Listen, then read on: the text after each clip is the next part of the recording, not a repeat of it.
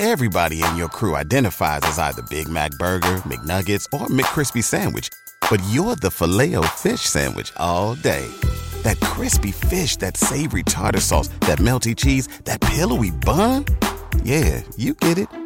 Every time. And if you love the Filet-O-Fish, right now you can catch two of the classics you love for just $6. Limited time only. Price and participation may vary. Cannot be combined with any other offer. Single item at regular price. Ba-da-ba-ba-ba.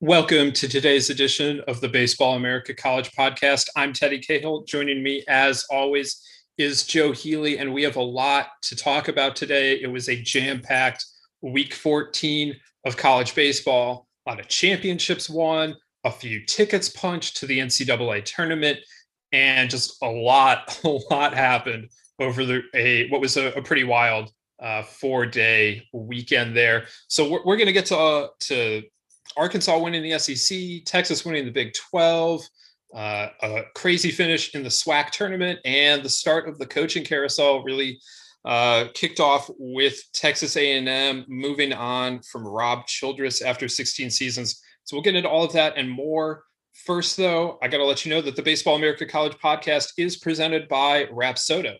Rapsodo has become the industry standard in player performance data. Coaches use Rapsodo data as a measuring stick for player development and evaluation. The Rapsodo National Player Database is a free service that allows you to see how you stack up against your peers and provides a pathway to get discovered by scouts. You can check out the Rapsodo National Player Database at rapsodo.com/national database. All right, Joe, I don't have anything witty. I just have that was just a fun weekend of college baseball. That was maybe the most fun that we've had all season long, at least since opening day and just like the celebration of college baseball being back. There were crazy finishes to regular season titles. There were tickets being punched, tickets that we knew were going to be punched in the MEAC and the SWAC with their tournaments. And then a couple tickets that coming into the weekend, we probably said on this podcast, like, Pac-12 won't wrap up this weekend. It's too tight. Or Big Ten, like they're all playing each other. That's definitely coming down to the final weekend. Well, no, both of those wrapped up, and we have champions there. And because neither of them are playing conference tournaments, they're Arizona and Nebraska are headed to the NCAA tournament now. So it was there was just a lot going on all weekend long, and then you throw into it a major coaching change announcement, and it was kind of a crazy final weekend of the regular season for most teams. A couple conferences still going at it this next weekend, but that was quite the finish, Joe. Indeed, it was. It also gave me one of my favorite moments that I think I'll remember this forever. Like, there are individual results from this past weekend that were fun that I will probably have to be reminded of. I was going to say 5 years from now, but like a year from now. But I don't know that I will ever forget the Jackson State left fielder flying through the wall on that home run against Southern. Like, there were so many. I want to watch that play another 100 times and dissect it like the Zapruder film, because like it's such a shocking thing to have happen. Because, and by the way, like, I don't know how that bullpen door latches shut, but I mean, that was the Southern bullpen. Like, I'm guessing they just didn't latch that door back whenever the last guy came in. Like, so it's kind of funny how, although Jackson State would not use the word funny, it's kind of, I'm not saying there was anything untoward happening. I just think the last guy came in and they just didn't bother locking the gate back. And so, like, if they do that, like, maybe that plays out differently. But as it was, like, just such a shocking thing to have happen. And then the fact that, he's confused by the moment. So I'm not doing this necessarily to make fun of the guy, but like, Jatavius Melton, the left fielder, like, chases the ball into the bullpen after he gets up off the ground and then relays it in as if the play is still going, which I guess kind of was. Like, Southern has players like out of the dugout, like all over the field. Like, nobody crossed over into the playing field, like over the foul line, but it very much was like in college football where like the team starts to rush the field too early and the officials are like frantically blowing their whistles trying to get people off the field. Like, that's kind of what it felt like, just because I think they were just in shock and they were celebrating and, trying to plead the case that it was a home run, which it was. I could watch that. I have watched that video on Twitter since it happened yesterday, probably 24 times. And I anticipate at least 24 more in the coming days, because it's just such a wild moment. Such a turn of events, like so shocking. There are parts of it that I find funny, like just a perfect encapsulation of, for better or worse, kind of what can happen at some of these small conference tournaments. Yeah, definitely a lot to unpack there, as Southern upset Jackson State in the championship game, a wild 9th inning there.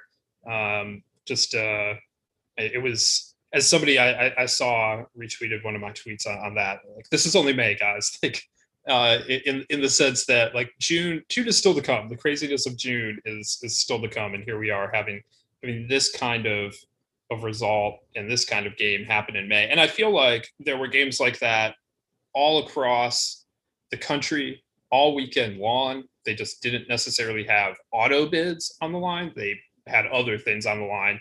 And we'll get back to the SWAC championship game here. But first, let's start, Joe, in the Big 12, where we talked a lot about this coming into the weekend, how TCU led Texas by 1 game in the Big 12 standings, but Texas held the tiebreaker because they beat TCU in head-to-head in their series in Fort Worth a couple weeks ago.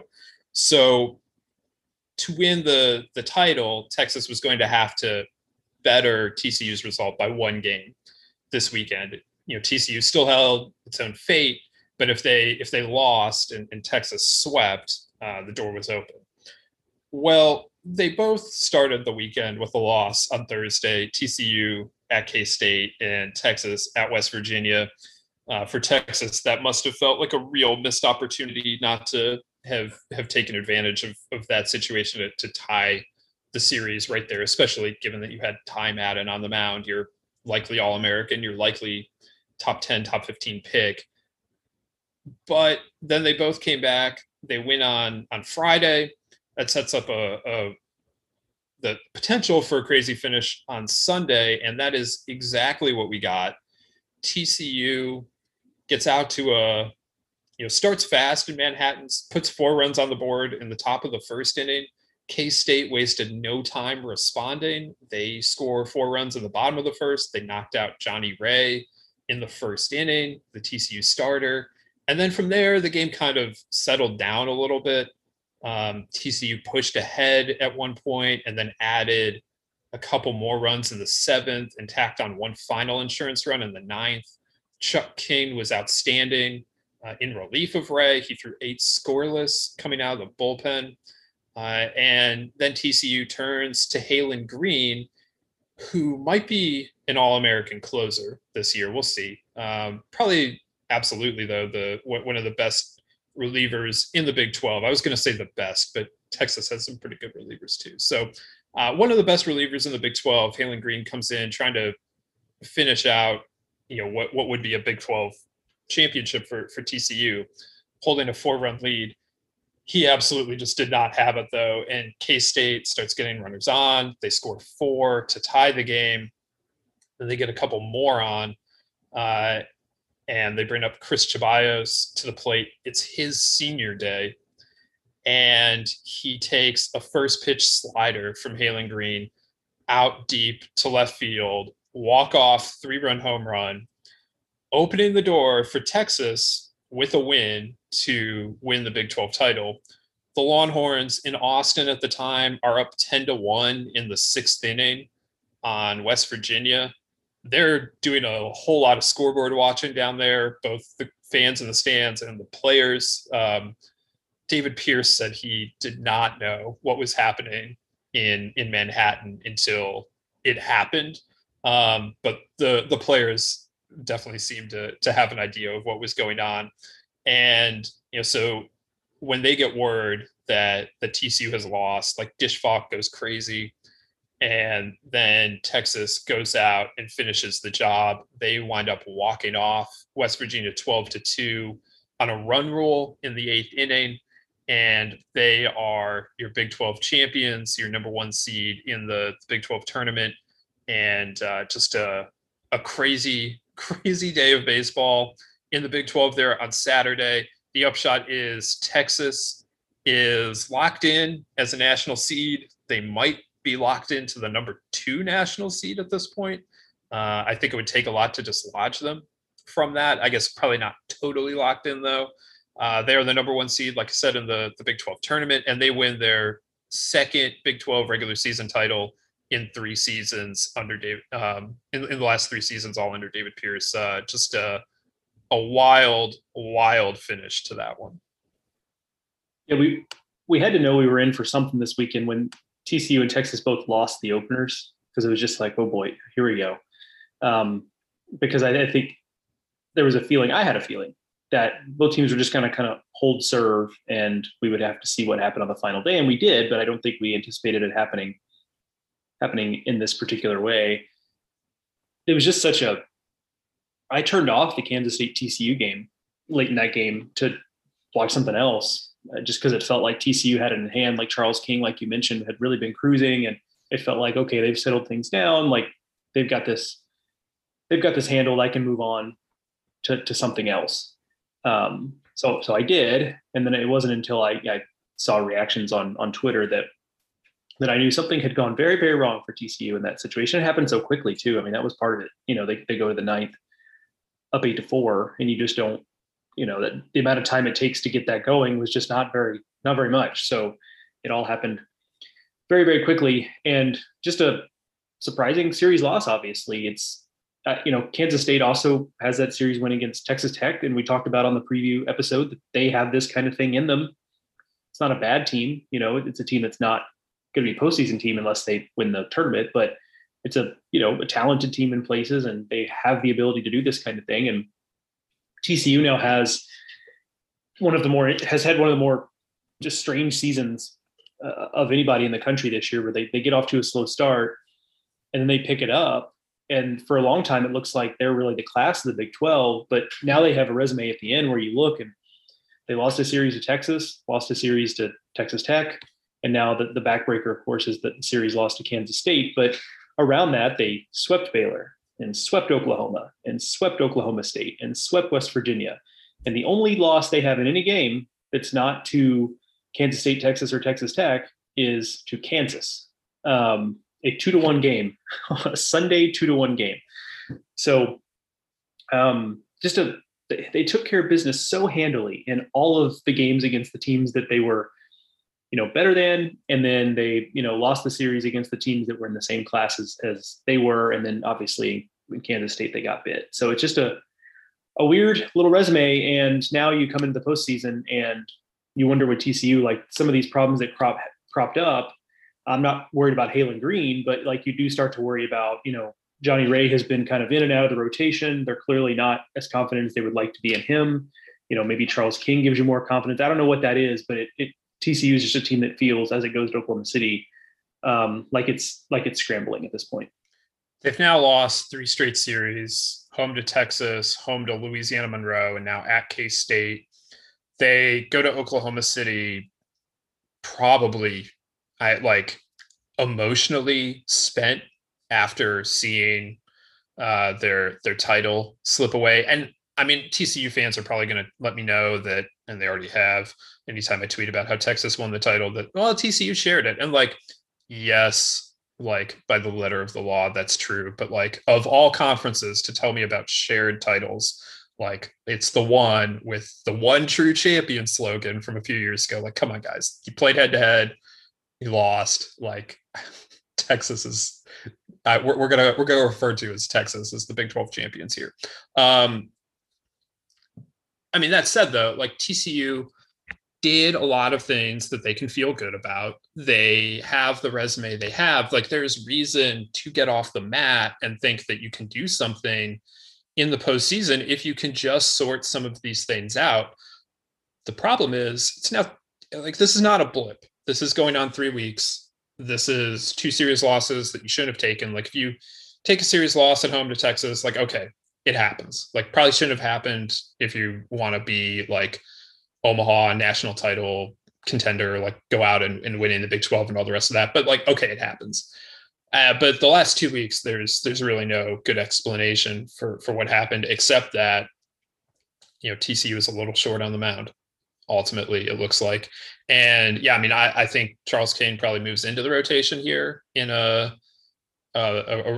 going forward for Johnny Ray. Johnny Ray bounced in and out a little bit. Like the problem is for TCU to be the best version of itself, it really needs Johnny Ray to be able to bounce back. And, right now I don't know. It's going to be hard. And, to win a regional, they're going to be at home. Like I've said, they don't lose home regionals or super regionals under Jim Schlossnagle. It's only happened once in the last, like, however many years he's been the head coach, like 12 years at this point, more than that. And, so you can feel okay from that standpoint, but, it's, they got to get something corrected here in a hurry because they're going to, they just have no momentum right now going into the NCAA tournament, and that they've got to find a way to work their way back from that and work their way to where they were in April as opposed to where they are now. And it's going to be a challenge for them. On the flip side, Joe, this Texas team, we've talked about Arkansas and Vanderbilt and then anybody else. Like, well, what if it's Texas? Like, is Texas, I didn't think about this when I was writing last night. I probably should have. I wrote about Texas extensively and off the bat, which you can read over at baseballamerica.com. But Joe, is Texas now like would you take Texas over Vanderbilt, to go head to head against Arkansas? It's a great question. That's pretty close. I mean, while you think this through, let me just illustrate this a little bit for the listeners who may not be as familiar with the Horns. So you have Ty Madden, who is the ace of the rotation, a top 10 to 15 pick, probably an All-American. Tristan Stevens, experienced number 2 starter, like 4th or 5th year senior. I genuinely am not sure. But he's been very, very good all season long. And now Pete Hansen has come back into the rotation over the last few weeks and been excellent, been much more like the guy that he was expected to be coming into the season. So you now have what might be the best 3-man rotation, not the best, like, well, 1, 2, and then their 3 is fine. No, it might be the best 1 through 3 in the country.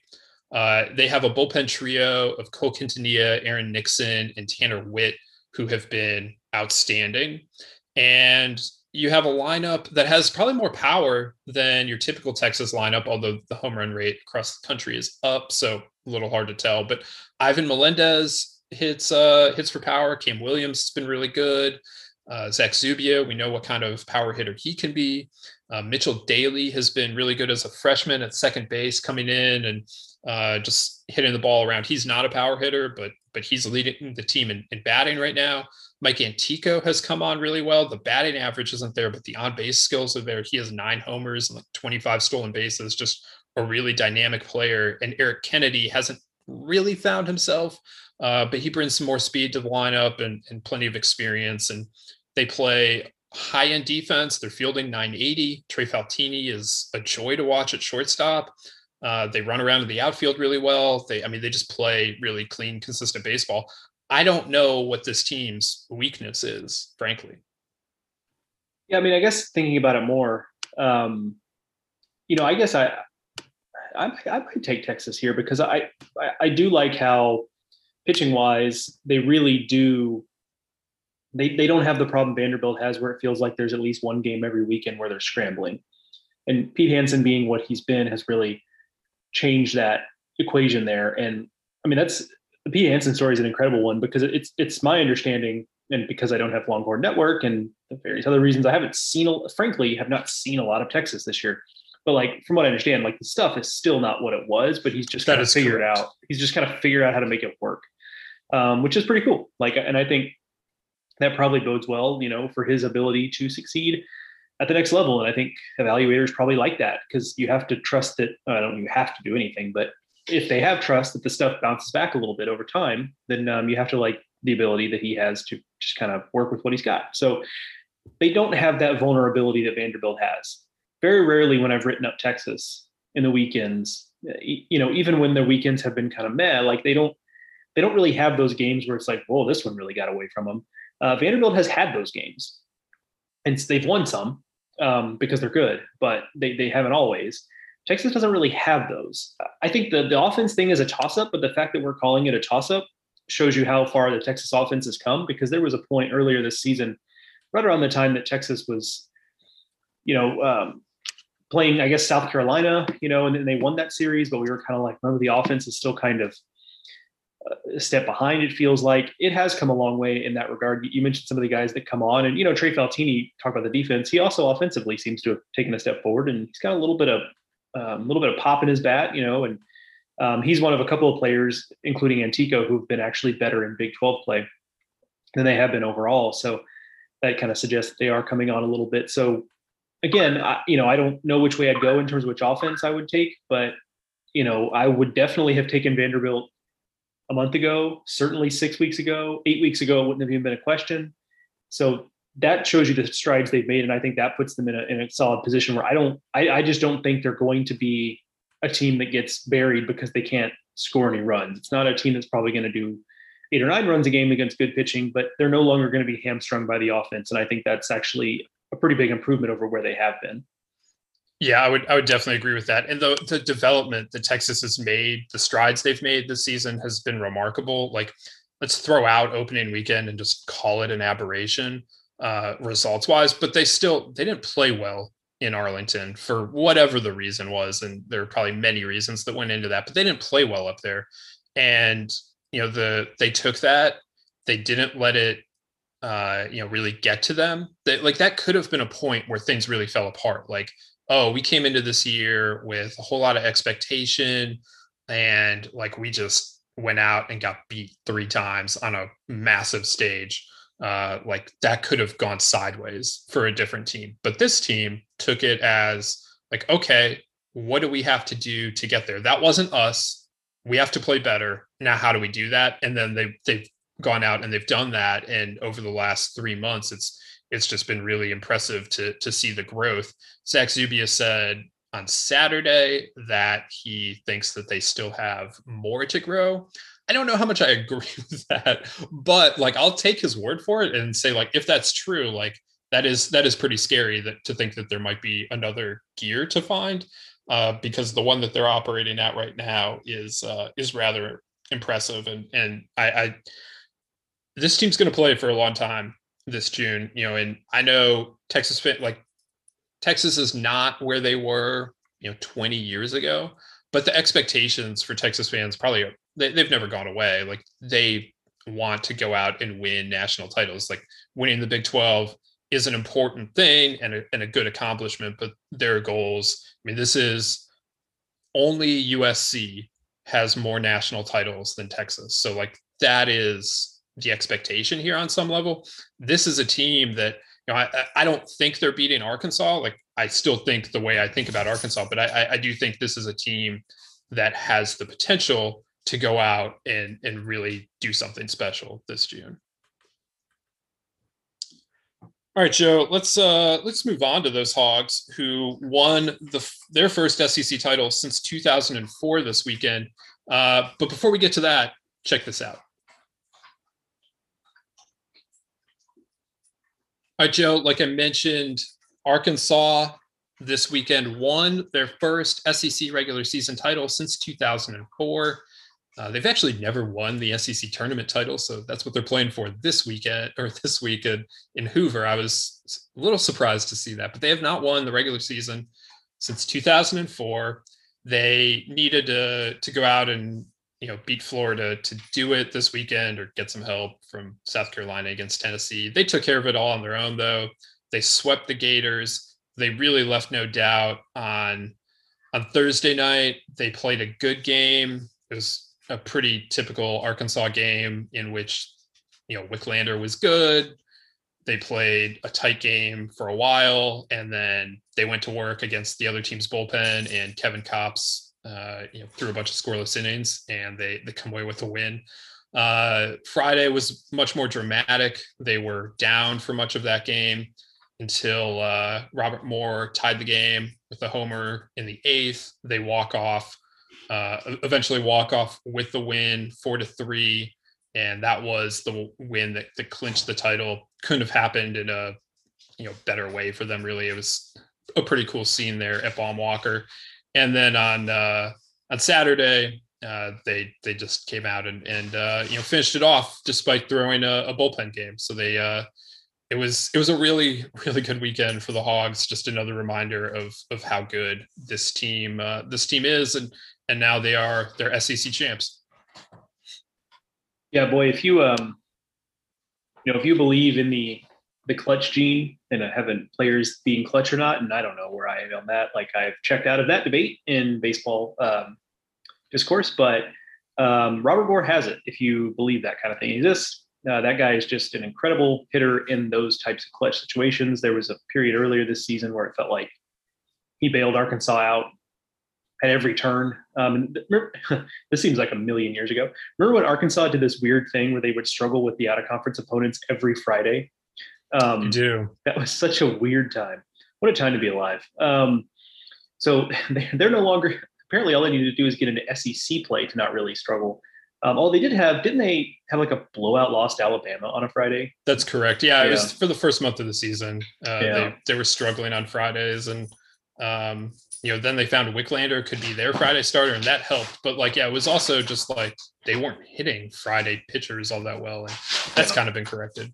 Yeah, and in some cases, Simo, Dylan Dodd, up to 97, 98 miles an hour. Okay, that's a guy, but that wasn't the case in all of them, I assume. Anyway, long story short, that's not the point. But Robert Moore, incredibly clutch. And I think that was interesting what we saw between Florida and Arkansas this weekend, because in some ways, Arkansas and Florida have had some of the same problems this year, to the extent Arkansas has had any problems, where you just don't know weekend to weekend. Some weekends Tommy Mace is really good for Florida. Some weekends he's really not. Some weekends Franco Walaman is really good. Some weekends he's not. Arkansas has had that same problem. Wicklander has gone to another level. He's been really consistent. But when you talk about Paulette and Bolden, or pick another name off the roster of guys that they've tried to start, they've had that same problem too. The difference is Florida also can't always depend on what it's going to get bullpen wise, whereas Arkansas has always found a way to make it work. And we've talked about how their bullpen is also not impenetrable, but I think that's part of what makes them so good, is that they're able to do what they need in the given situation. And so I think that's just an interesting difference between these two teams, that they have some of the same limitations. Arkansas is just able to overcome them at every turn in a number of different ways.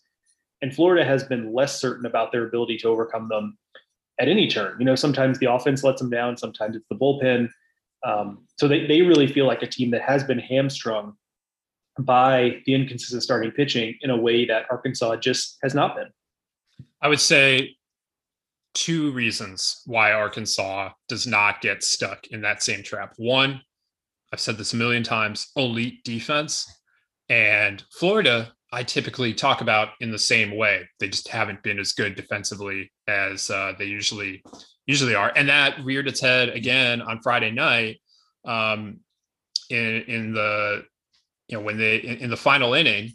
Casey Opitz hits a double into left center field. Judd Fabian comes over to field it, gets by Fabian, I think because he's trying to move too fast, and Opitz ends up on third base. And at that point, the game's Arkansas at that point is going to feel really great about their chances to go out and finish.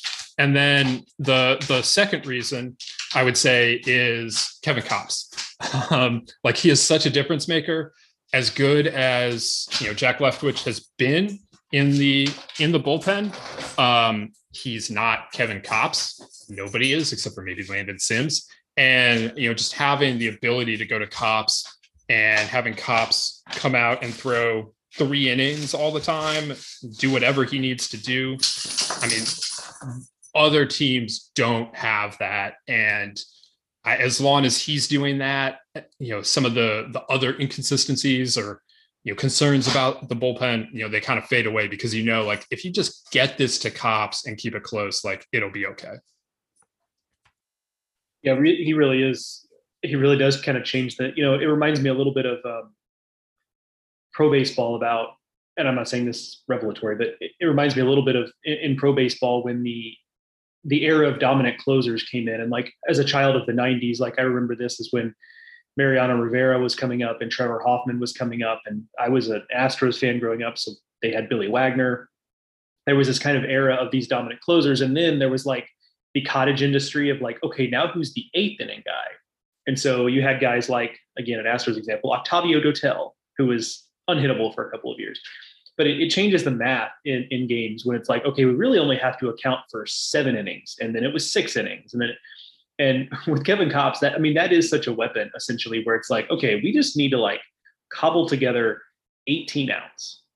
And once we can do that, like we can put this baby to bed. And maybe we're leading, maybe we're tied. So, they obviously have to use context here. But the fact that they can turn to him, basically any moment, really starting like the 5th inning if they really needed to. And I wouldn't be surprised if we see that in the postseason. Like anytime after that point, you're on Kevin Kopps' watch, essentially, when he could come in. And it's just it's been said a million times, a million different ways. And I read something I would recommend that I refer to him as Hutch. I forget his first name, but writes for the Arkansas Democrat Gazette. He did a piece on Kevin Kopps, like basically the story from beginning to end, because it's easy to forget now, but like Kevin Kopps had injury problems. Like he's in a 6th year for a reason. Like he redshirted, injury problems. Last year was just not good. Even in the summer, I saw him in the summer in the Coastal Plain League. And I tell you, I saw him and was like, okay. Like I was not, his ERA was over 5 in the Coastal Plain League. Like it was not kind of stuff that was blowing me away. So he is really kind of just an incredible story. And it's been talked about at this point, understandably, quite a bit, but it bears repeating that what he's doing is not just like impressive from the standpoint of his numbers are out of this world. It's also impressive because there was very, very little indication that this was in the tank coming into the season. Yeah, no doubt about that. It's a huge part of why Arkansas is where they are today. One thing coming out of this is that Pan Pallette did leave Friday's game injured with the trainer. Have not seen an update on that definitively. Other things were happening on Friday night, I think. So we'll be monitoring that going forward. Arkansas really could use him. He hasn't been the lockdown pitcher that he was the first few weeks of the season necessarily, but he has been one of their better arms and one that gives them as much length as anyone other than Wicklander, really. So losing him would be, for any amount of time, I guess, at this point in the season, except for this week, would be significant. But we'll certainly monitor that going forward. Elsewhere in the SEC, Tennessee won its first division title since 1997. So shouts to the Vols for getting that done. Now it does come in part because Vanderbilt played 1 fewer games than the rest of them, because they had a rain out on Sunday against Alabama. I've never dug into why they even got in a situation where a rain out is possible. Usually SEC teams are pretty aware of that possibility and usually play doubleheaders earlier in the weekend. But anyway, Vanderbilt didn't, and they wind up with 1 less game than Tennessee. And so despite beating Tennessee head-to-head in Knoxville, they do not win the division. The fact that it came this way should not take anything away from Tennessee. They have had an incredible season to this point, and they're a really good team, and they'll go into Hoover feeling pretty good about themselves, having beaten South Carolina. The bubble teams in the SEC coming into the weekend: Alabama, Georgia, LSU. LSU got its series win at A&M. The other 2 did not. Alabama got swept by Mississippi State and is now in dire straits going to Hoover. And Georgia did get a win against Ole Miss, but probably, I mean, like they're not in the field right now. I don't think they'll probably need a little bit more, although I have not started making this week's projections yet. So that's kind of the other things that stood out to me in the SEC. Joe, did anything stand out to you? Obviously, we will also get to the situation at A&M in which Rob Childress is no longer the head coach a little bit later. But on the field, Joe, did anything else stand out to you? Well, one thing to project forward with what you're talking about is that LSU and Georgia play in Hoover on Tuesday. So, I mean, some of it will depend on what they do after that, but that does feel. I mean, the loser is out. I would say. Loser is, yes, exactly. The loser is done. The winner, might want to win another game because then you're 1-2 if you don't win another game. So, like, it's not a guarantee necessarily, but winning that game certainly would keep you from being eliminated. So those are always fun in these major conference tournaments when you get those kind of play-ins early, because sometimes the early days, as you know, sometimes the first day in particular of the big conference tournaments can kind of be a little bit of a slog and kind of uninteresting because you're like, what are we looking at here really? Watching it on TV must be really tough. I'm going to experience that this year, I guess. But like when I'm there, it's like, oh, I'm here and like I'm seeing all these people and it's exciting. And then you remember like the stuff on the field. It's like, well, I mean, like, yeah, some of these seasons are ending here, like in each of these 4 games in Hoover, because it's the first day is single elimination. But it's also like I usually spend a lot of that day like working on like project kind of stuff. And so yeah, it's a different deal. But that LSU Georgia game is it's interesting for a much different reason. Yeah, and it is also thankfully not in like the 9 p.m. time slot.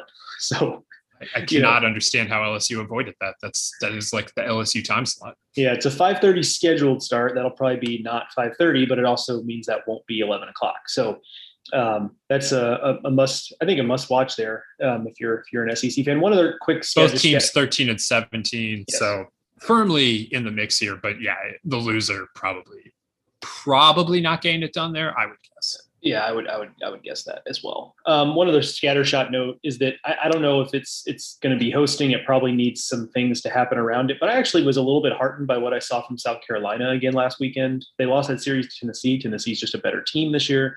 There's really no shame in that, but the offense does appear to be coming around. It was another weekend where Wes Clark did some things and Brady Allen did some things. Andrew Eister did some things. Brett Carey in the rotation is not just a fluke thing where he had a good weekend against a Kentucky team that's just a fairly average team. He had a really good start in the second game of that series. So I wrote in the recap that they lost that series, but I don't think it's necessarily something they should feel all that bad about. I think this is a team that's definitely more dangerous than they looked 4 or 5 weeks ago, because they and it's not just because they've started, having a little more success in wins and losses. All of that is also true. It's also just that it does feel like they've found some things, found another gear. Guys who are slumping are getting back to form, and I think that makes them a lot more dangerous moving forward. Yeah, it's been interesting to see how the team has responded to Brett Carey as a starter. I mean, he's been so good as a reliever, and just to see him walk into the rotation and continue that level of performance has been very impressive, and it has definitely seemed to give them a lift. And now we'll see what they can do. Hoover has not been a place where South Carolina has found a whole lot of success over the years. Ray Tanner was clearly not putting a whole lot of emphasis on the tournament. And since then they just haven't had those kinds of teams. So I'll be interested to see what they have going this week as they try and play their way into a host. But we'll definitely be watching the Gamecocks moving forward. I think that is a good observation. All right, Joe, let's head out west, where the Pac-12 title was surprisingly decided this weekend. Arizona was playing Oregon State. Stanford was playing Oregon. Arizona ultimately goes out and wins the series in Corvallis. Got it done late on Sunday. Needed a comeback. They score 5 runs in the final 2 innings to beat the Beavs and win the series. While that was happening, Stanford and Oregon were locked in an extra innings rubber game. And And ultimately, Stanford prevailed. And with that, that was enough to clinch the title for Arizona by virtue of their series win against Oregon earlier this year. Arizona is done with Pac-12 play. They finish at 21-9. Oregon still has a weekend left. They're 18-9, but again, because they lost the head-to-head series, they are not going to be the Pac-12 champions.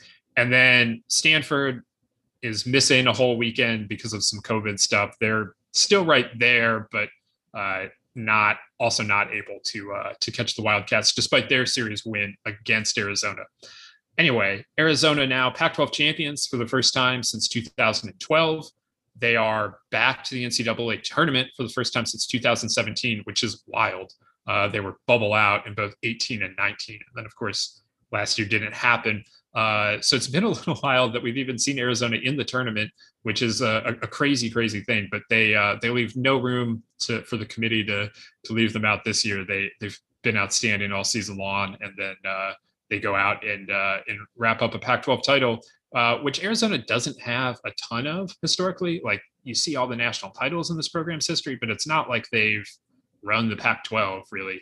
But they go out and they get it done this year.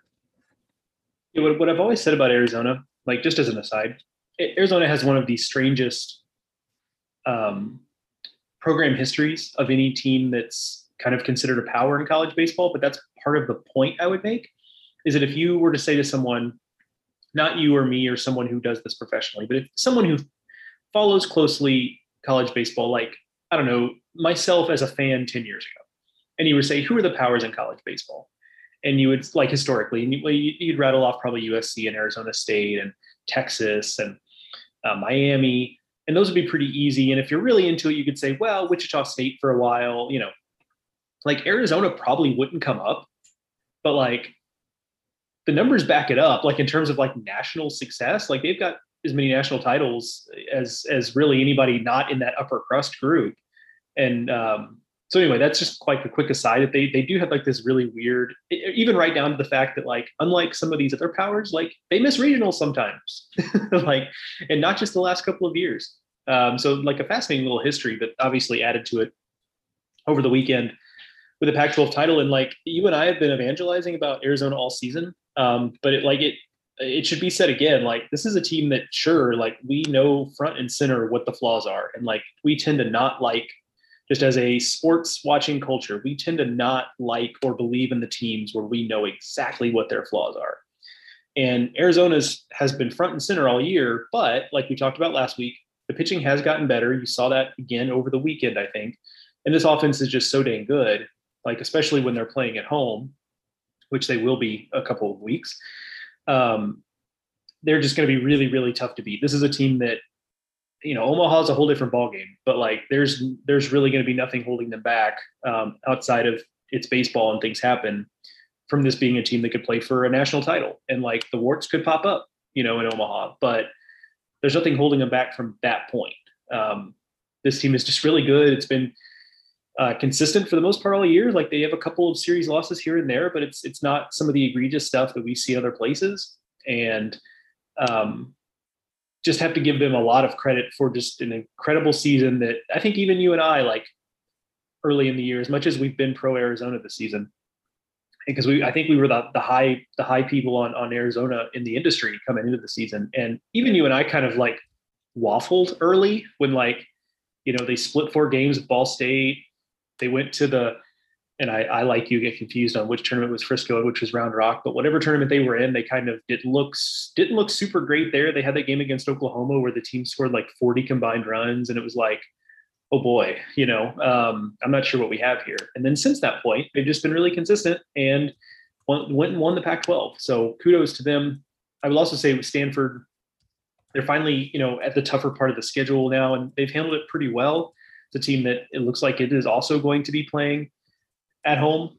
And this is a, kind of an interesting team that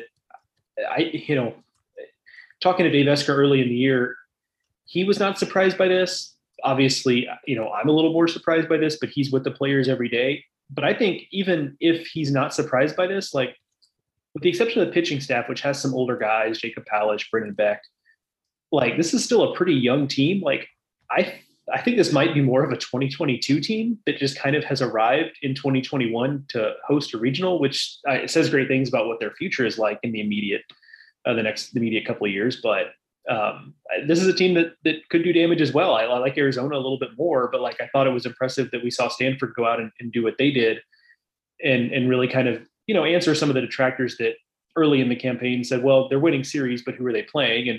And by the way, you and I weren't so much detractors, but you and I were asking those same questions about Stanford, and they've really answered them well the last few weeks. Yeah, I think that's a good point. And I dropped them off the host line a week ago. I think that they're definitely back now, and I think they're pretty well locked in. And it'll be interesting to see if the West Coast gets 4 hosts. Right now Gonzaga also probably looking pretty good. There are not enough teams for 4 West Coast hosts, so if they do, like that's not going to. I know the committee doesn't care that much about regional stuff, but they will have to be shipping a lot of teams out west if they go that route. Oregon. Now, this is a team that I liked enough to put in my 8 for Omaha a week ago. We talked on the pod about why I thought they were that kind of team. I don't think this weekend changes much about how I see them. I did drop them from 8 for Omaha, however, because I think that they are now like their shot at being a top 8 seed is probably gone.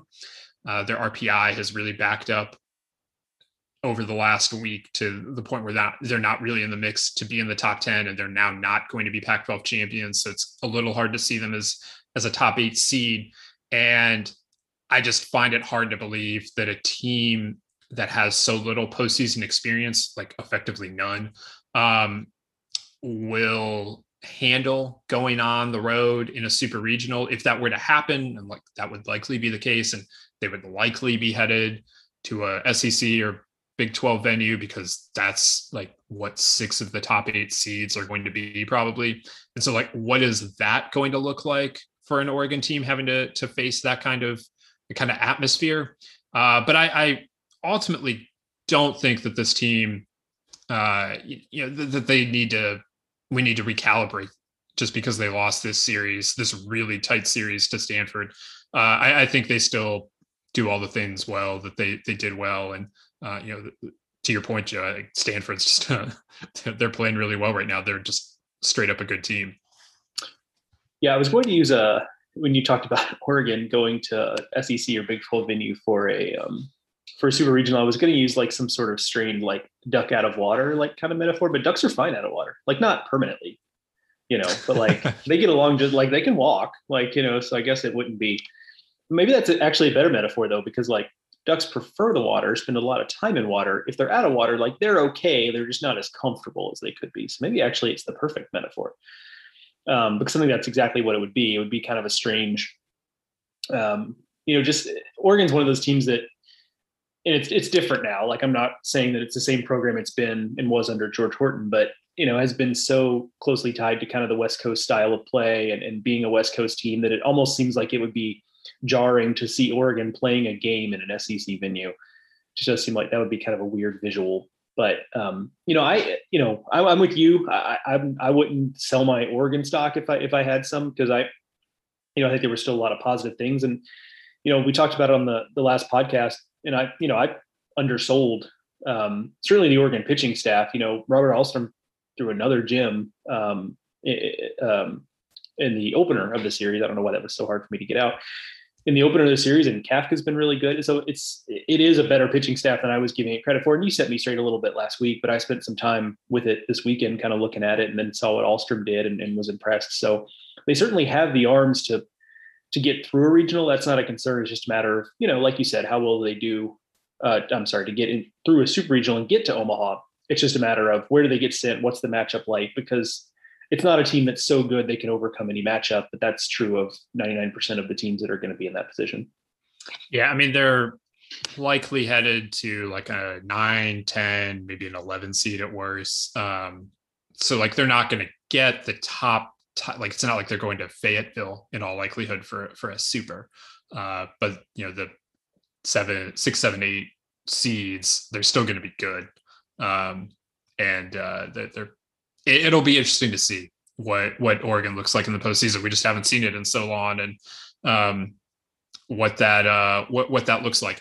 I'll be interested to see how all these Pac-12 teams do in a regional competition, because with the exception of Oregon and Oregon State, we just haven't seen it. So I just want to see them play some teams from outside the West Coast. Like, I think that a lot of these Pac-12 teams are pretty darn good this year. But I also, it is somewhat notable that if you look around, the Big West is not having a very good year. Like, all sorts of SoCal schools are not as good as they usually would be. And so the Pac-12 was able to build up a really nice non-conference resume, but what did they actually build up that resume against? That's just going to be an open question until we see them on the field against some teams from elsewhere in the country, because we haven't been able to see that to this point. All right, Joe, speaking of closed conferences, let's talk Big Ten. This was totally off the radar for me that Nebraska could clinch the Big Ten this weekend. And I think this was like the absolutely only scenario where it could happen. Nebraska went to a pod in Bloomington, played Indiana, and Ohio State swept 4 games there. Meanwhile, Maryland went up to Ann Arbor and won a series against Michigan. And all of that meant that Nebraska on Sunday won the Big Ten title. There it is. The Huskers getting it done for just the second time since joining the conference like 8 years ago, whatever that was. And they do it really impressively all weekend. Those are good teams, the Hoosiers and the Buckeyes, and Nebraska handled it just fine. They've won 9 of their last 10. Really, since the Rutgers slip up when they got swept at home there in Lincoln, they have been red hot. Will Bolt said yesterday, like, it could have gone 1 of 2 ways after that. It could have been like, we're playing all these tough teams. This just happened. Like, let's hit the panic button. Or it could have gone like, well, look, we almost won the first 2 games. We probably should have won those first 2 games against Rutgers. Like, the bullpen lost them late. They were in position to win. And then how different would it have been? And so, like, just keep at it, improve a little bit, and you'll be fine. And that is the tack that the Huskers took. And it's they've ridden that hot streak all the way now to a Big Ten title.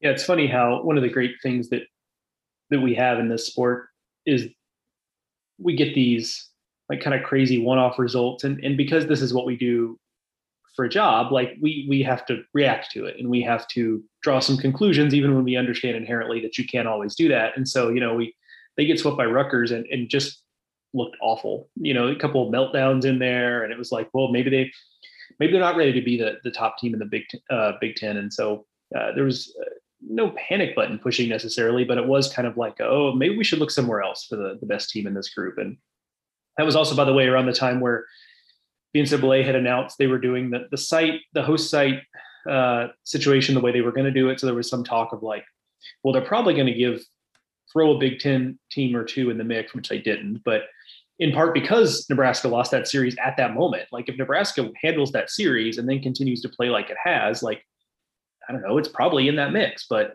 just a poorly timed series sweep there. But that feels like now just a complete blip. And, perhaps it's part of, the process of getting to where they are. Maybe they don't do this if they hadn't had that, if they'd gotten away with playing poor baseball and won that series against Rutgers. Maybe it's a little bit of a different story, but this team is really dangerous. Like, it's a good offense.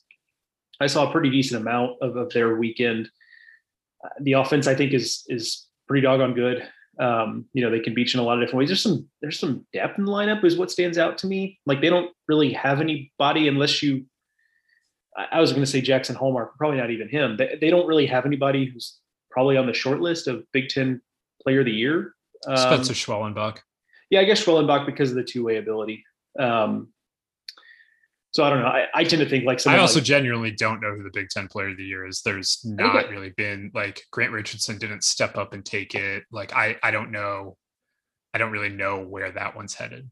Yeah, if they're not averse to like a team that's not really in the title mix, like the best statistical season is probably Sean Duesenberg at Northwestern. But like again, it's Northwestern, and because I wrote a little bit about Justin Janis from Illinois in Three Strikes last week, and was like looking at, he very well could win the Big Ten batting title, but he's not going to be because he doesn't.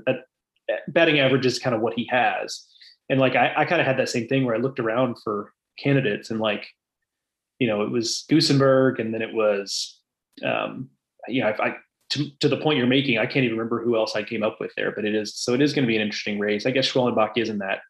It's just hard, a guy hitting below 300, even though that's not, batting average is not the be all end all. Like that's just kind of a weird number to look at for a guy that we're talking about in that regard. But anyway, pitching staff wise, you and I, when we had Will Bolt on the podcast, we probably didn't pose it to him this way, but we did have some questions about the pitching staff, and they've been answered in the affirmative really well. I mean, Cade Povich didn't have his best start over the weekend, but he's really been a revelation for them. And Chance Roach did have his best start, literally, last weekend against Indiana, complete game, 10 strikeouts, which were the most he'd had since he was at New Mexico State, previous to coming to Nebraska. So they have figured it out on the mound. They have done it. They have answered those questions. And so it's a well-rounded team, I think, that can win a lot of different ways. And I think that's just always going to bode well for their ability to win on the road in regionals. Yeah, this is another team that doesn't have a ton of postseason experience, but they do have some. There are players here that were even a part of the 2017 Big Ten champions. Not many. I think they have 3 of them, but they're there. And this team is an older group.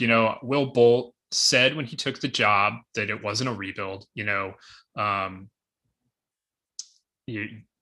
The situation of him taking over from Darren Erstad was just a unique thing. Like Darren Erstad was just ready to step down. It wasn't like they needed to move on from him necessarily.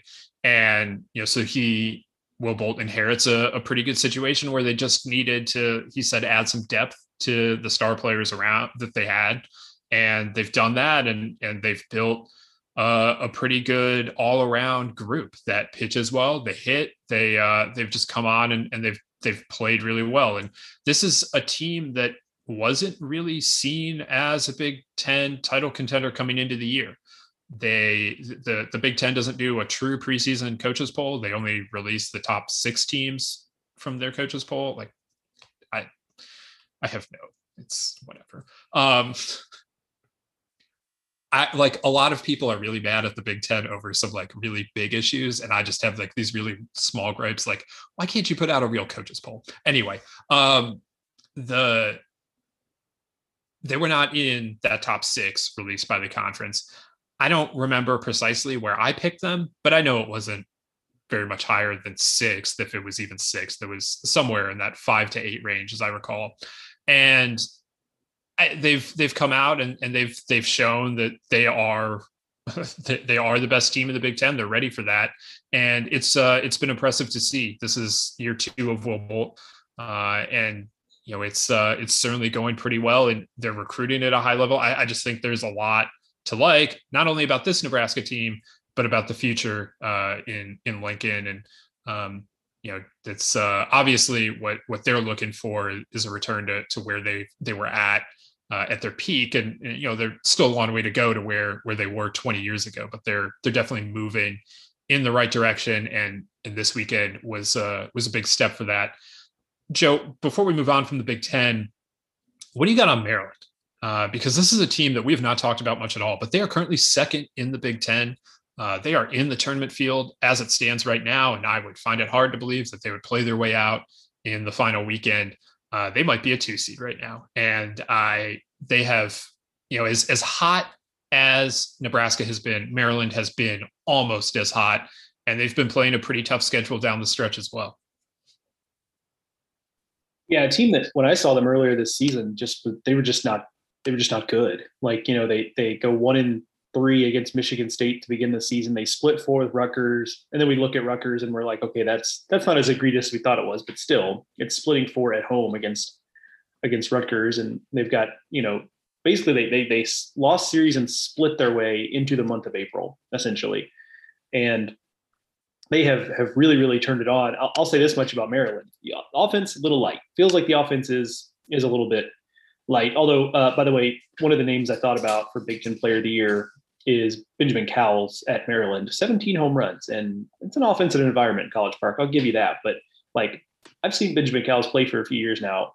He did not strike me as a guy ready to hit 17 home runs, but here we are. But I think a part of the issue with Maryland's offense is that it hasn't necessarily, a guy like Maxwell Costas has had a nice year, but he's sitting on one home run.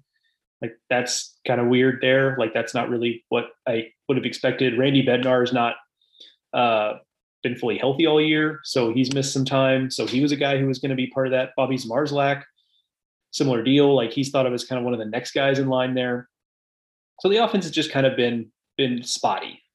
Pitching wise, though, they are not going to be a team you want to see. The numbers in every case don't stand up to just how good this team is, but anytime they're going to roll in there with, Sean Burke and Jason Savacool and Nick Dean and all these guys who are hard throwers and prospects and what have you, like, they are definitely a team that's on the short list of teams that you're not going to want to see pop up in your regional, because you're pretty confident you can get them. But if that pitching staff has a really particularly good weekend, there's really very little standing between it and being able to win a regional. Yeah, they've put together a really nice pitching staff there. You mentioned the starters, Ryan Ramsey and Sam Bello in the bullpen have been a big part of this as well. And I just think that they're playing well at the right time. This is a team that I did think was a candidate, a contender to win the Big Ten this year. And early in the season, I thought like you, Joe. I mean, you saw what happened against Rutgers and against Michigan State, and I was like, well, maybe I was wrong about the Terps, but they've worked through it. And they've come out and they are absolutely clicking right now, and they'll go home and play Indiana in the final weekend and probably feel pretty good about winning that series. Indiana has all of a sudden really backed up here, and it was just an abysmal weekend for the Hoosiers in Bloomington. So they're going to have to get right before they go to Maryland. They do have a game today against Ohio State. They're trying to avoid getting swept, and they have lost 5 in a row now, and 6 of 7. So that's problematic. I don't know. Have not analyzed the Big Ten bubble positions yet. Indiana is 4th in the conference. They did win a series against Iowa, so I think they're still they're doing just fine. But again, with 4 challenging games left on the schedule as we record this on Monday morning, it's not a position that the Hoosiers they want to be in right now with this slide. They got to find a way to stop it. Ideally starting tonight against Ohio State, but certainly this weekend in College Park against again a suddenly very hot, not even suddenly, just a team that's been really good in the second half of the season in Maryland.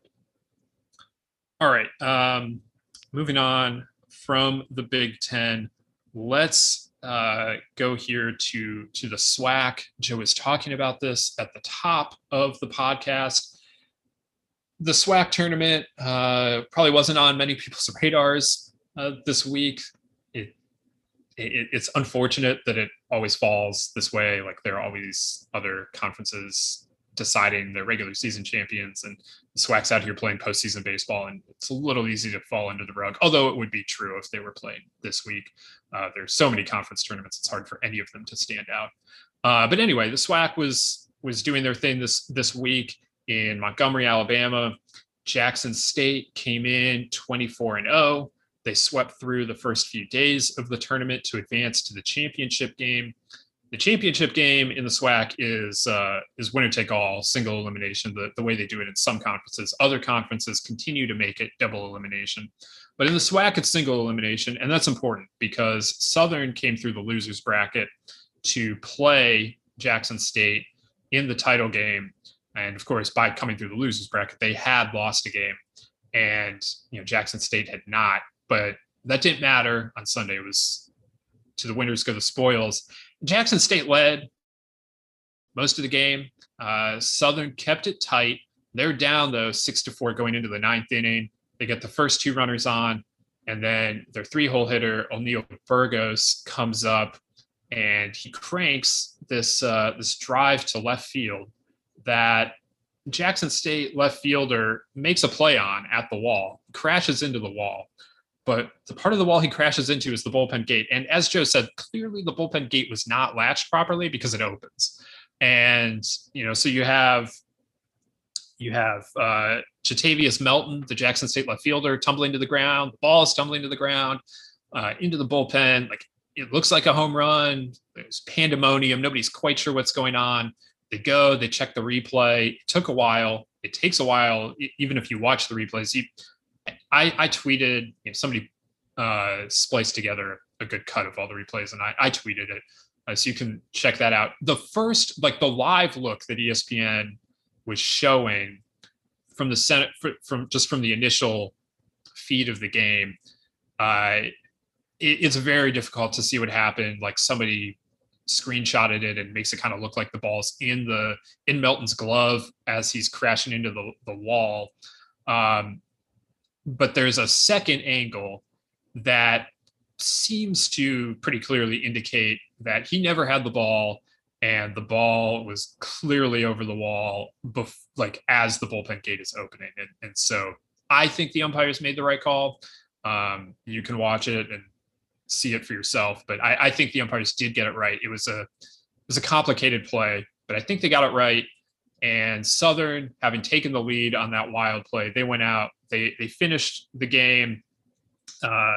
Enrique Oza comes in, pitches the ninth, save for the save, and Southern wins its second straight SWAC tournament. They are headed back to regionals, and this is a brutal loss for Jackson State, which again had not been beaten in a SWAC game all season. But their RPI is now north of 120. They are not going to get an at-large bid, and we can argue about whether that should be the case, or wouldn't it be cool if there was some sort of NIT so that their season didn't end like that. But that is going to be the ending for Jackson State, as brutal as it is. Yeah, just a tough way. Omar Johnson was a little bit hot after they replayed what turned out to be a home run and called it a home run, and I get why. I'm just not sure. I mean, A, I think it's the right call. And then also, B, what are we supposed to do? We can't just replay that at bat. It happened. It's just a weird thing that happened, and that's. I think maybe you could call it a ground rule double. Maybe. Yeah, if it was more inconclusive, because I'm with you, there were certain replays, even in real time, there were certain replays that showed the ball flying over the wall. So it was going to clear the wall regardless. And so, if it had been more inconclusive, I think they could have gone double there. And, that still would have tied the game, and who knows. But you could kind of see from the beginning that Jackson State, it might be a chance for Southern to get Jackson State yesterday. Jackson State brought back Anthony Becerra, their best starter, who'd pitched Wednesday against Texas Southern. That's not uncommon, especially in these smaller conference tournaments where if you get to the final, you bring back Wednesday's starter and try to get something out of them. It was his bullpen day, according to Omar Johnson. And, so there were, it's a pretty common thing you see. And he just didn't, from the jump, just didn't have it. And so Jackson State was kind of on its heels a little bit early. They did come back and make it more of a game, but Southern and actually I say that, and they were leading. I mean, they were right there. They were 3 outs away. And then to have this happen is just tough. It really is. And Southern earned it. They really took it to them. And there's still a lot of, championship DNA on that team. It's an interesting story from their standpoint. I mean, the focus, even for me, has been on Jackson State not getting there because they were an undefeated champion. And I would have liked to have seen Jackson State's style of play on the regional stage, and something I wrote about a few weeks ago. But this Southern team's an interesting story too. Kerrick Jackson, leaves the program, turns it over to Chris Crenshaw. It just kind of an awkward time in the off season. And so this team, November. It was right around Thanksgiving. Kerrick takes the job with the newly formed MLB Draft League as the president, and Crenshaw, his assistant, is promoted. Interestingly, Crenshaw, former Jackson State assistant. Yeah, there you go. So, that's an interesting story in its own right. It gets overshadowed by the way the game ended. and also the fact that it's Jackson State taking a loss. But still a lot of championship DNA on the Southern roster, I presume, without doing this side by side, from the group that was there in 2019. So just couldn't have asked for a better ending. I had a lot of fun watching the SWAC tournament this week. Shout out to SWAC, just by the way, like in all seriousness, it's not a tournament. They've had audio in the past, audio of their games. Now I assume that, they moved their tournament this season to the stadium where the Rocket City Trash Pandas will be playing. Looked like a nice facility. So I assume that has something to do with it, but they did video this year on YouTube. And I kind of expected it to be, as you see in small conferences across the country, maybe like a 1 or 2 camera setup where it's going to be one camera operator just following the ball. And like, it's not going to be a great experience, but hey, it's video. It was actually pretty good production. So I was very pleasantly surprised to see that. So I had a lot of fun, especially earlier in the week before the big stuff started on the weekend. Had a good time watching SWAC tournament this week. So that was kind of a nice little surprise to be able to watch so much of it on YouTube and enjoy that. And it was just the absolutely perfect ending to a conference tournament. Not so much for Jackson State, but just in terms of giving us the dramatics we're looking for to crown a regional bid. There was one other bid handed out this weekend. It was in the MEAC. Their tournament also ended rather dramatically. Norfolk State, which was hosting the thing, playing North Carolina Central in the championship game. NC Central, of course, on the chopping block to be eliminated at the end of the season. So they are playing like the ultimate elimination game there. They were going to need to beat Norfolk State twice on championship Saturday because they had come through the losers bracket. Norfolk State had beat them in a winners bracket game earlier. And NC Central gave them all they could handle, goes to 11, 12 innings. And ultimately Norfolk State is able to walk it off. And as brutal as that is for NC Central, like their program is now gone. They go from playing for a bid to their what would have been the program's first bid to the NCAA tournament to not having a program anymore. It is the first time Norfolk State advances to regionals. So that's really cool. And also Norfolk State had gone 0 for 9 in championship game appearances. I don't know their exact record because unlike in the SWAC, the MEAC does a true double elimination. And so my guess is that Norfolk State had won on championship Saturday at some point, but just haven't been able to win both games or whatever. But they had been in that position 9 times and had not been able to win the MEAC tournament. So quite the story for the Spartans to get it done this year and in dramatic fashion on their home field. Yeah, it's kind of funny that, the MEAC is similar to the SWAC in that the bigger story is the one that didn't happen, which would have been if NC Central gets its first ever regional bid in the last year of its existence. And yet, so that doesn't happen. And yet the story that we actually have probably in most years would have been like the cool story to have happen, which is that Norfolk State is like always this bridesmaid, never a bride when it comes to the MEAC automatic bid. And part of that is I tweeted over the weekend when you had tweeted that they'd won was that, part of it is that at least for the first half of that run, they kept running into Bethune-Cookman when it was operating at its full capacity. That has been less true lately. It's kind of been a mix of teams, but Norfolk State is just like a program that keeps plugging away and takes advantage of the fact that, it teams in its neck of the woods in the MEAC it's the softer side of the MEAC. So they're definitely taking advantage of some of that scheduling wise, but they just kind of kept plugging away and they're finally going to get the result or the reward of all that work. And so that's a pretty cool story in its own right, but obviously it just gets overshadowed by the fact that everyone, I won't say everyone, but many were rooting for NC Central to kind of come through and win that auto bid there. Yeah, and I think it's okay in the right now to be kind of sad for NC Central and like sad to have lost out on that opportunity to see them play on the biggest stage.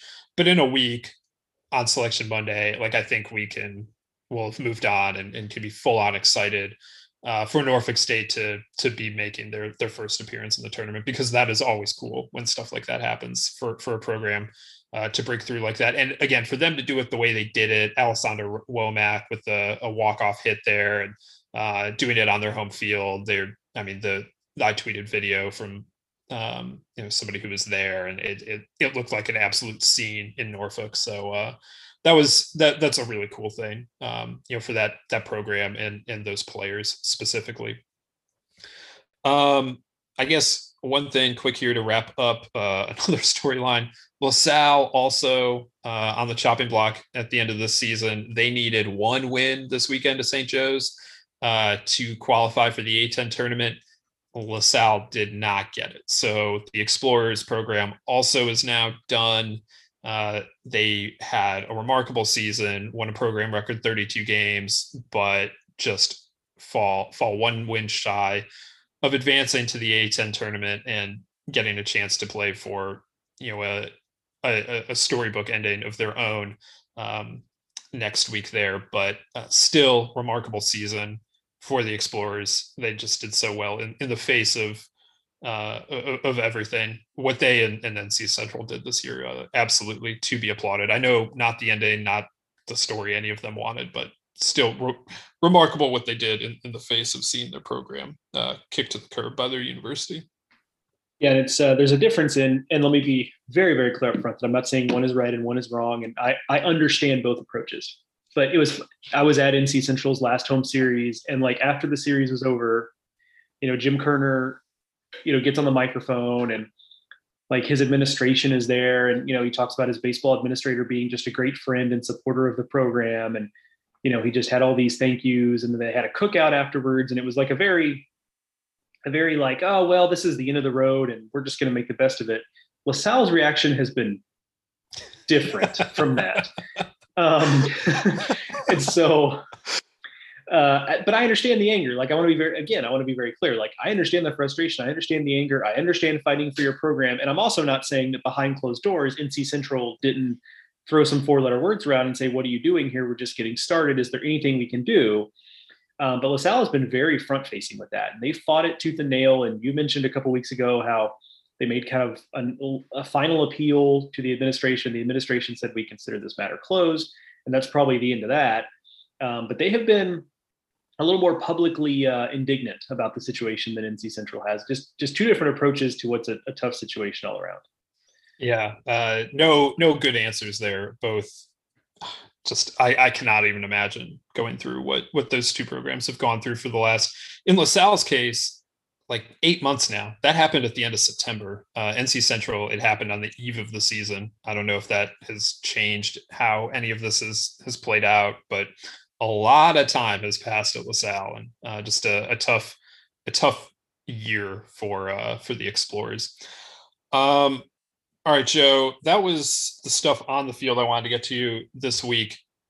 We had, though, a rather significant coaching change. Texas A&M announced on Sunday, after their season ended on Saturday with them missing the SEC tournament, their season is over. And they announced on Sunday that Rob Childress is out after 16 seasons as head coach. His contract was up. And so they didn't really have to go out of their way to fire him. They're just not renewing the deal. And I have been a little surprised by the reaction. Maybe I shouldn't be, and we can talk through some of that here. But, because I'm reporting on this stuff, and like I am as dug in on the coaching market as I am, I knew that Rob Childress's contract was up. I've written that this season. And, if you're going to go out and have a year in which you don't make the SEC tournament, even in a year where you don't have, like you're in a contract year, I mean, I don't really know what's surprising about that move then. And so, I think probably fans in College Station were not surprised. But around college baseball, a lot of people seem pretty surprised. And I get that Rob Childress, took A&M to 13 straight regionals. They went to 2 College World Series. They won an SEC tournament. They won 2 Big 12 tournaments. They've done an awful lot. He has won an awful lot of games. He's the 3rd winningest coach in Texas A&M history. At most schools, all of that would have merited him a contract extension years ago, but it didn't at A&M. And so now, having had this happen, it would have been very surprising for the other decision to have been made. So I don't know what all of that says. I mean, this is also a situation where Ross Bjork, the Texas A&M athletic director, he's been there for 2 years now. He got to College Station in the summer of 2019, and he has not had an opportunity to make a significant coaching hire, in part because of the pandemic, but also because he inherited a football coach with a 10-year, $75 million contract. A basketball coach had been hired just before he got there, and it was like from what we understand from basketball, like Joe and I are not experts, but it was a really good hire that was done. The women's side, the softball and the women's basketball coaches at A&M have both been there a really long time and have been very successful. So this is a chance for Ross Bjork to put his stamp on it. And I think that also can't be ignored in the calculus here, where this move is made. But Joe, you're probably a little more plugged into Aggie land than I am. I mean, it sure seemed like A&M fans were ready for this change to be made, even if people around the country are maybe looking at it and saying, really, you're getting rid of that guy that took you to 13 straight regionals. He has one bad season and he's out. Yeah, that is exactly right. They, by and large, there are always factions. I don't doubt that he has his support in some circles there. And what everyone can agree on is that he was, everybody enjoys Rob Childress, the person, and thinks he's represented the school and the program in an honorable way. So there's also that. Nobody's willing to really be, and nor should they be, kind of nasty about it. But it's one of those deals where, they were ready for a change. And two things can be true. He has done a lot of good in the program. They'd missed regionals 4 out of 6 years when he got there. And previous coach Mark Johnson, legend in his own right at A&M, and it had kind of been a similar situation where it just kind of started to dry up a little bit. And so he comes in and has one rebuilding year, and then boom, they're right there in super regionals again. He takes them to the SEC. They're competitive in the SEC. Are they Arkansas or LSU? No, but they're obviously coming from that starting point, but they were competitive right away. There was some thought that, well, is, A&M going to get in this, tougher neighborhood and then take a step back, and not really. They really competed extremely well. And at the same time, you can look at it and say the results clearly had started to wane. They missed not just regionals, but SEC tournament this year, but there had been near misses in regionals in the past. They had that streak of 13 straight, but there were a couple of times where it was a little bit, it had been a while since Texas A&M was just clearly, clearly in the field, a host team, like that kind of thing. It had been a few years since they'd been that. I think they hosted in 16 when they won the SEC tournament. They did not in 17, though. They hosted a super regional and they get through to Omaha, but that year was not as good as 16 was, even despite the fact that they got to Omaha that year. They beat Davidson in a super, and as I recall, they went to Houston and won the UH regional. But it was clearly not as good as the 16 team, like in terms of performance. The results were better, but the performance was not as good.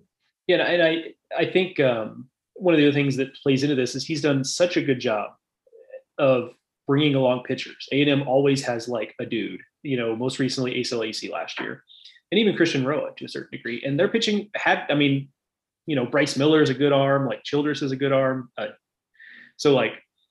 No relation, Childress. Jonathan Childress. Jonathan Childress, thank you. I wasn't confident in what the first name was. I started to say Jonathan. That was my guess. But then I always get him and Jonathan Cannon confused.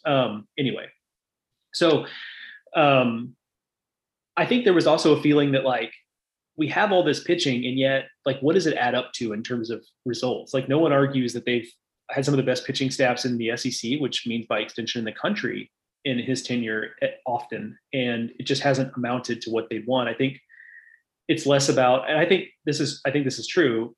It's less about the lack of College World Series appearances, although that's part of it.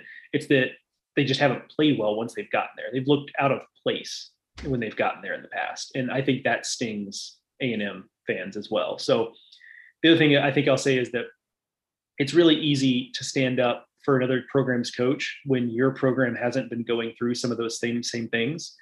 And so I don't think that some of them I think would, but I think a good portion of people who are out here saying that A&M should be ashamed of themselves with the way they treated Rob Childress, would not extend the same grace if whatever the, if a Rob Childress type of resume was sitting there for their head coach.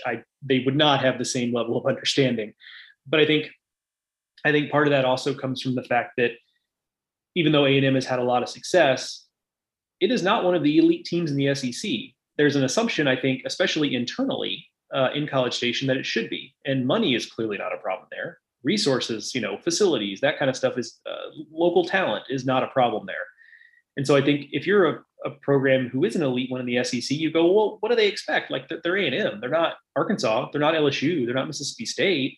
Like, this is the way that works there. Like, they're a good team that's not a great team in the SEC. And A&M is sitting there saying, but we should be a great team in the SEC. So I think you've got a little bit of like uneven expectations for what A&M is in the big picture. And I think that's part of some of where that comes from. They have had, like, it's not just recent not having success in Omaha. This is a program that has never had success in Omaha, and I have no clue why that is, really. It's confounding, to say the least, and I'm sure A&M fans feel much more strongly than that. But I mean, you see what happens down the road in Austin. You see what Tadlock has been able to build at Tech. You see what Schlossnagle built at TCU. And I think it's very easy to wonder. I mean, look at what's happening in Stillwater, both now and historically. And it really is baffling that A&M has never been able to have that kind of success. And that's what they're aiming for. And they're going to make a run at it here, and we'll see. They're definitely going to try and hit a home run, because the thing is, you don't get rid of a coach like Rob Childress, who is a consistent winner and has won at a pretty high level, without, hopes of becoming a superpower. So we'll see where that goes. We run through some candidates over on the website. They're swinging for the fences, like names like Tim Tadlock, Jim Schlossnagle, Tony Vitello, Cliff Godwin, Eric Bakich. They're going to be thrown around a lot here. And we'll see if they get them. Going through these searches is not easy. Ask Mississippi State, ask Texas. We've seen searches like these in recent years really get sideways. So we'll see whether A&M is able to land one of these big fish, or whether this search ends up getting sideways. But no matter what, I think it's going to be fascinating to follow. And this is also likely to be the biggest job that opens this summer. There are going to be a lot of job openings. We have 2 years of coaching changes to make effectively this year, since only a handful of jobs turned over last year. But, short of a surprise retirement, I think, this is probably the biggest job. And maybe that also helps them to make this move. The idea that they can kind of control the market, and maybe go after some of these bigger targets without any competition from other programs. So we'll definitely be tracking that. Unfortunate day for the A&M program. I think ultimately, though, that it came to this. That staff, Rob Childress, Justin Seeley, Chad Kaye, they do a good job there.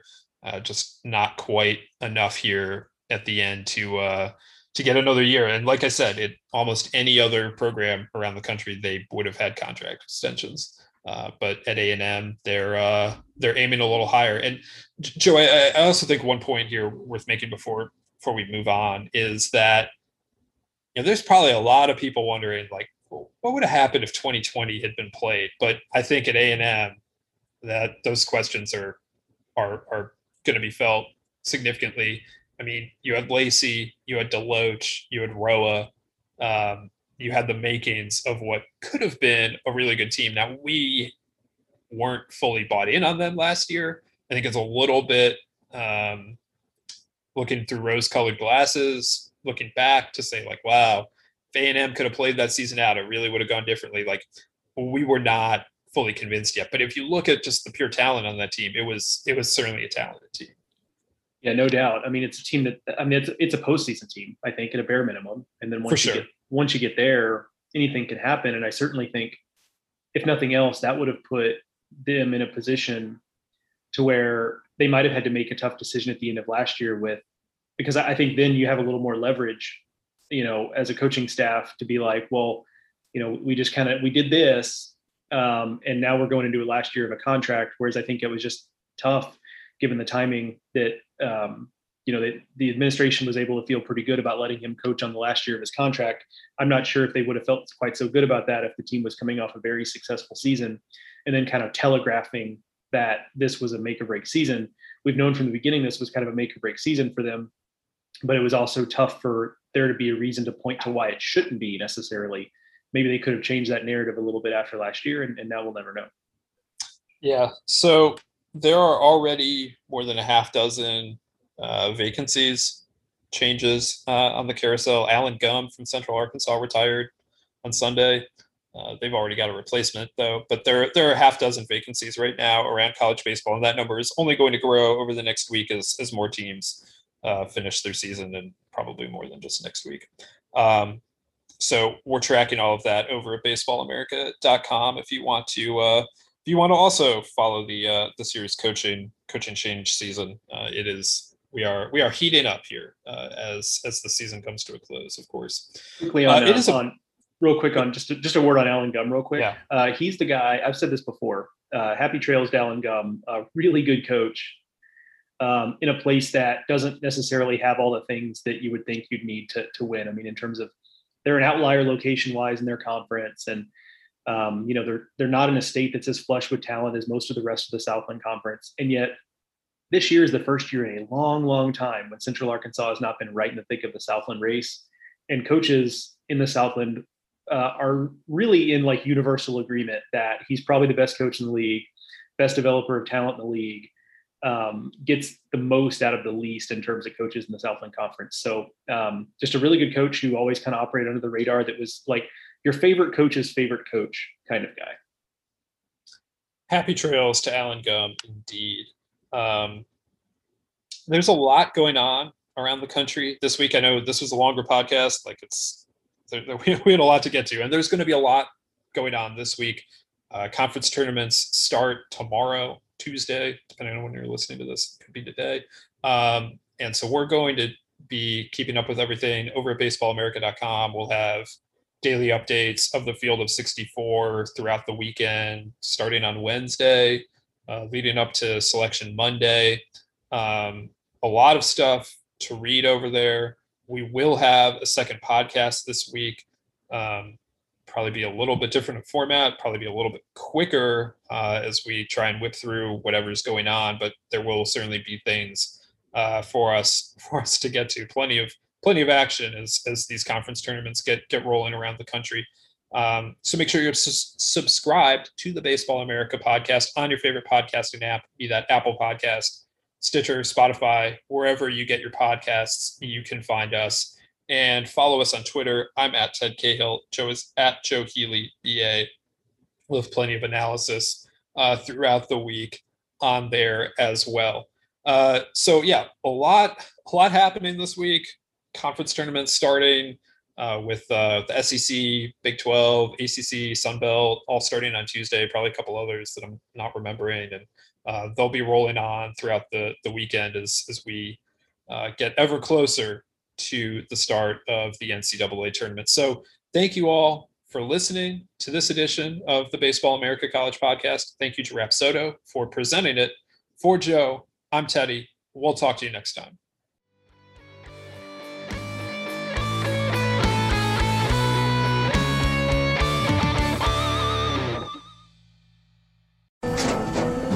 After the end of a good fight, you deserve an ice-cold reward.